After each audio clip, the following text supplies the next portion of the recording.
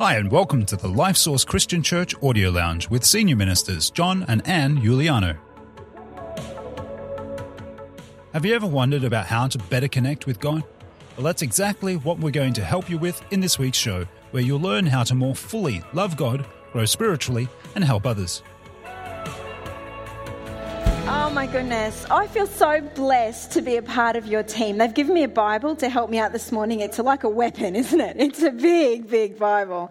But I have had the most wonderful time. Thank you to your team. I mean, I don't know all of your names, but I tell you what, this is Superwoman over here. She's amazing, and Sandra's amazing, and I feel so incredibly blessed to be here. Thank you so much for having me. We had a great time yesterday. Your beautiful Pastor Anne, took me out for dinner on Friday night, and she bought me so much food. I was worried I wasn't going to fit into my clothes I'd brought with me for the weekend. And she said if I didn't eat it all, including my double scoop gelati for dessert, that she was never having me back. It's just, I look like a good Greek girl. I ate it all. It was fabulous. So I had such a good time. I honestly believe that God wants to move you somewhere this morning in your heart, and that I have been sent here to help move you in that direction. I am so passionate about people living not with a success mentality, but with a generational mentality. And your life right now is setting the generations after you up for success. And the closer you move towards God in your generation, the closer your children and your children's children and your children's children are going to move there as well. And I want to actually alert you to the fact this morning that there's upcoming decisions in your life as an individual, as a family, and even as a church that God wants you to be cautious and careful about making, because they're pivotal decisions that are going to leave a legacy for the future. I even believe in the DNA of this church. There is incredible legacy. And if you are on the board of management or the committee of management in this church, I believe that God wants to anoint you with wisdom, because there's decisions that you're going to be making in the upcoming months and the upcoming years that's going to lay a slab and a foundation for generations in the future. And they are actually going to look back on this time and place of this generation in this church, and they are going to say they set up exactly what we are building upon now. And you know, there's pivotal decisions and pivotal moments in all of our lives. And unless we're alert to the impact that we are making on the generations coming up, we can actually make those decisions with not enough care and without enough of godliness in mind. And you know, I've been in an industry now for 20 years where I've seen the impact that generations have on kids.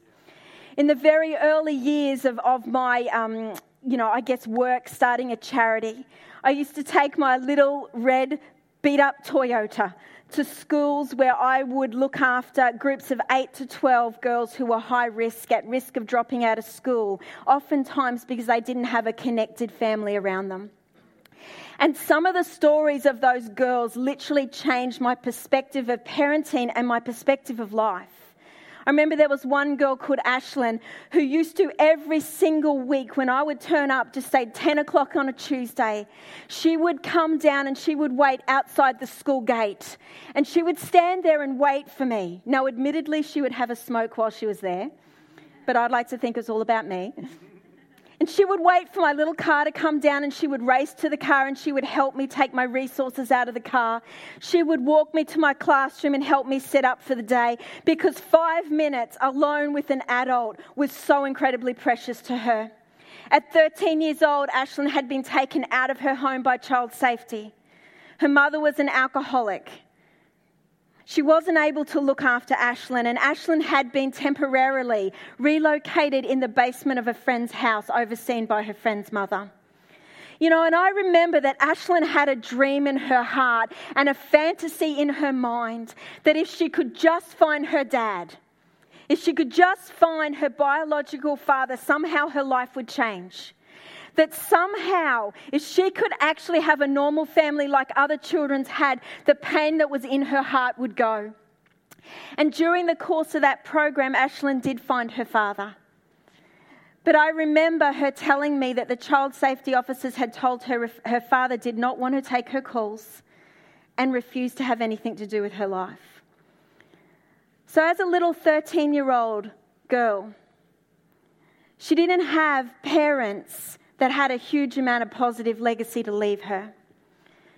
And if I compare her life to mine, at 13 years old, my parents were getting ready to take me overseas to visit my grandparents in Europe.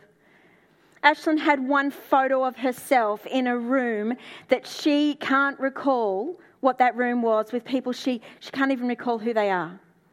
I have a whole wardrobe dedicated to photos of me. Does anyone else have a mum who's like that? She was snap happy, my mother. I was a very cute kid, by the way. Wardrobe of photos dedicated to me, and I'm with this young girl who has one photo of herself.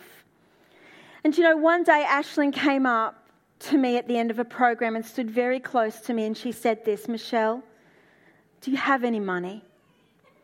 And as a young youth worker, you think to yourself, what does this girl need money for? Has she's been spending it on alcohol or drugs, or why does this girl need money?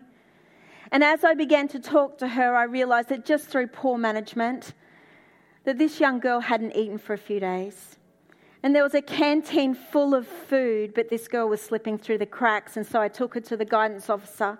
I began to carry change in my pocket every single week so I could buy her a salad sandwich and a chocolate milk.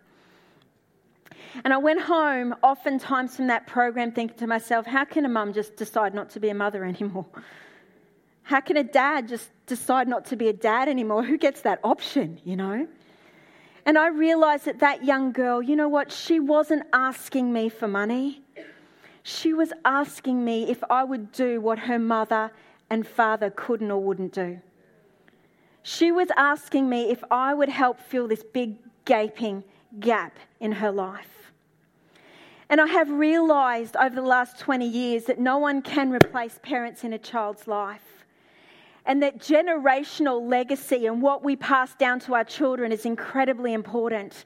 Do you know, my grandchildren and my great-grandchildren are going to Google my name one day. And they are going to find out what their grandmother and their great-grandmother stood for. They may read my books. They may look at my website. But they will find out that I didn't live maybe just for success, but my intention was to live for the generation after us. And it's not what we gain, but it's what we pass down that actually matters. Do you know, this generational line that God wants us to be responsible is so incredibly powerful. I think of it like this. You know, we've all been born with a backpack in life, and we didn't get any choice what's in this backpack. When we were born, it was passed down from our parents to us. And you know, as great parents and grandparents and even aunties and uncles, and even if you're single today, what you do with this backpack matters. Do you know there's an ongoing storyline even in this country that I want to be a part of? I want to be a part of the history at this moment of time in our country, and I want to make an impact in the story of our country. And there's people here that are called to make a dent and an impact and write a chapter in the calling and the story of their country, just the way you are designed to make one as your family.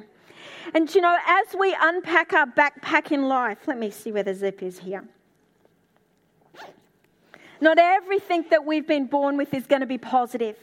Ashlyn had a lot of negatives in her backpack.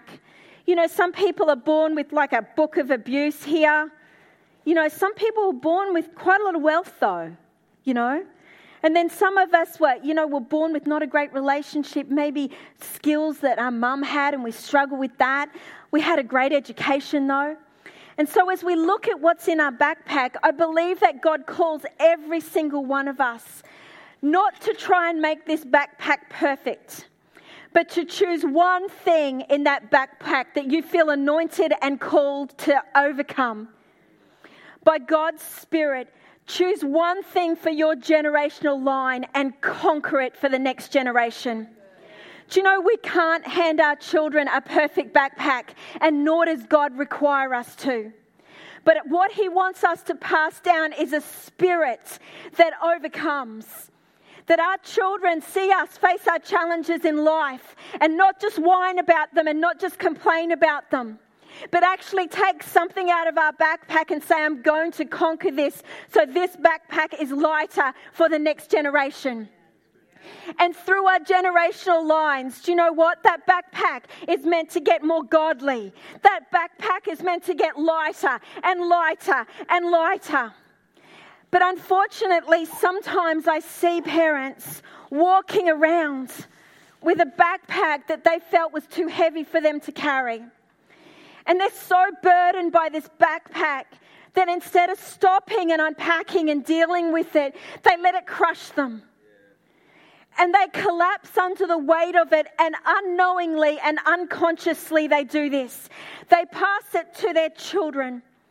A backpack that was too heavy for them to carry, they put on the shoulders of a child. And we wonder sometimes why our children are buckling under depression. We wonder sometimes why our children are self-harming. We wonder sometimes where our kids are anxious.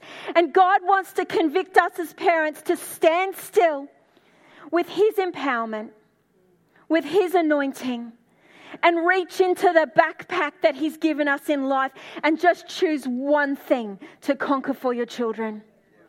Do you know you are anointed to do that? There's pivotal decisions. There's pivotal things that you will conquer for your family line that you were designed to conquer.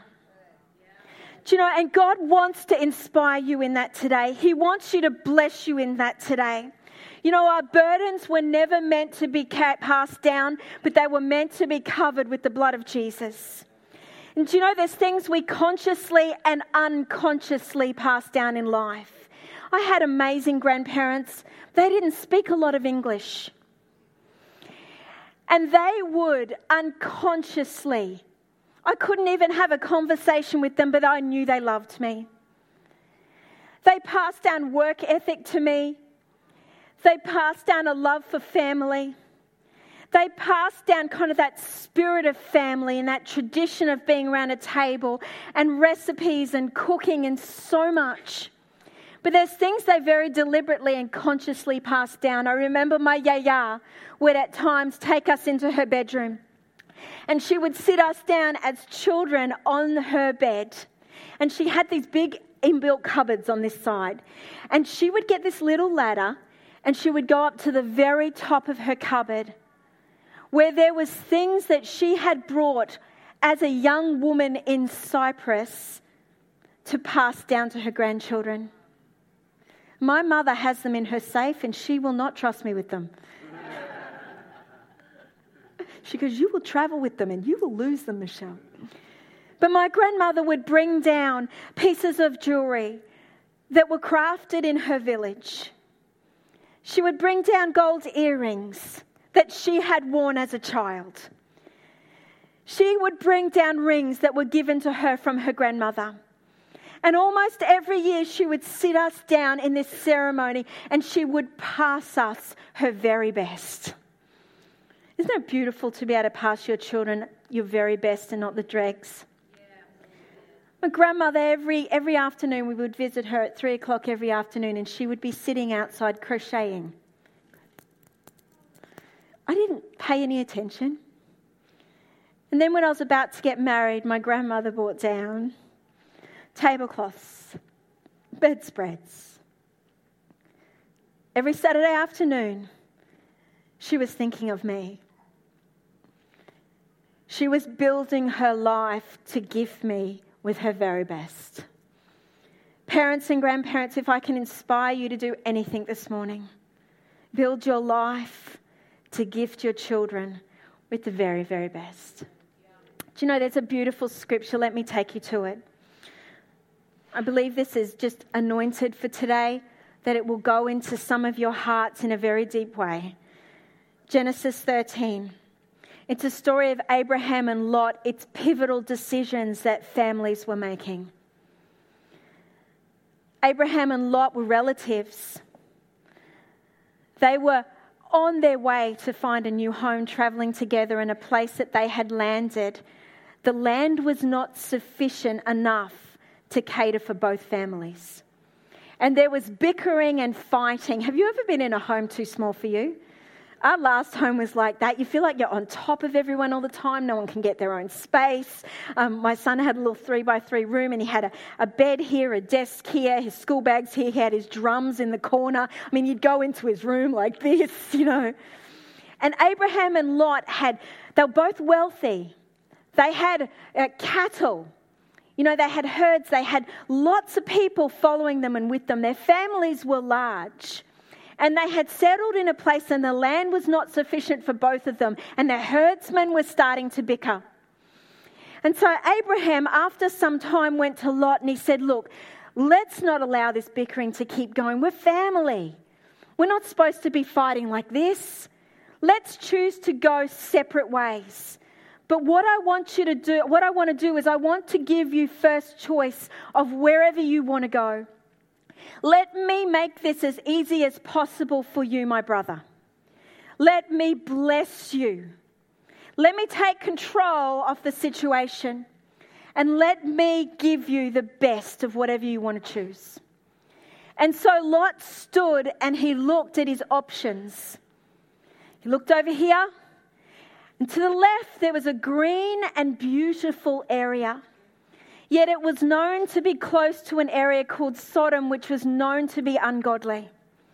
Yet it looked so green, and it looked so beautiful, and it had the potential to be so prosperous for his family.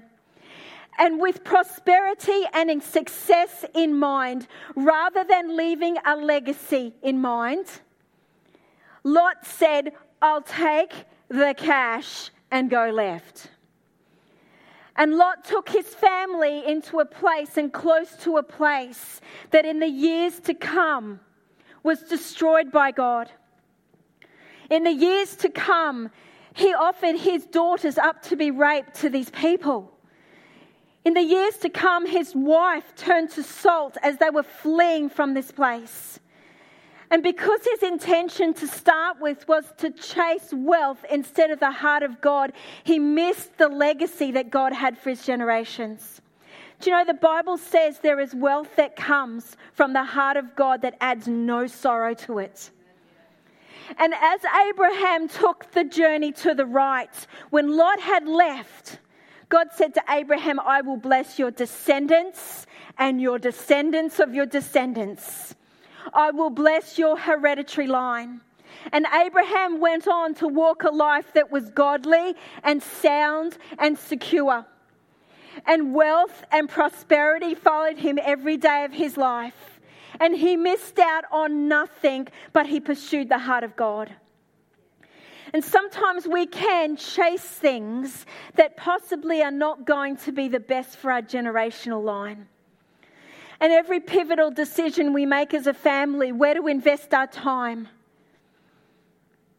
where to put our heart, whether to turn left or to right, I want to encourage you today that there's a story that's going to follow after you. And the kids coming after you need you to chase the heart of God first and foremost. The wealth of God adds no sorrow to it. The blessing of God adds no sorrow to it. And the defining moments in our life. Do you know, Jacob came to a point in his life where his hereditary line was a mess. And he stood and he wrestled with God until he won for the next generation.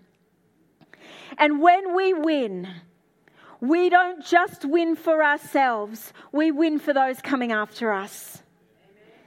Do you know, there's been so many times in our ministry life where we have had a deep conviction that the battle we are fighting right now is not just for us, it's for the generations coming after us.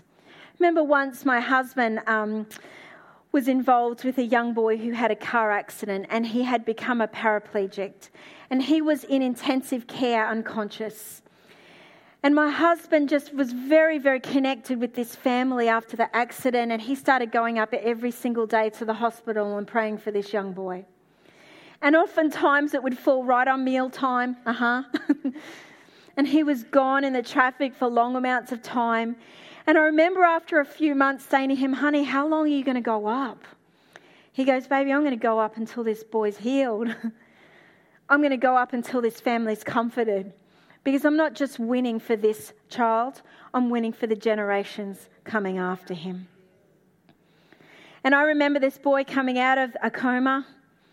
He's still got some disabilities, but he looks stock up every time that he's in Brisbane. And he's so grateful for that investment that he made. Do you remember 17 years old, just a young girl? I actually was involved with a youth program at our church. And I remember one day this young girl came to this program and she was maybe 13 years old, but she actually looked like she was 8. Because she had suffered so much abuse in life that it actually literally physically stunted her growth. And she was far more like a primary school child than a high school child, and it caught our attention. And I remember just being so compassionate for her. And she was from a home where she wouldn't be able to come to our youth program every week. And she lived like in Logan, which was like at least 45 minutes drive from my house.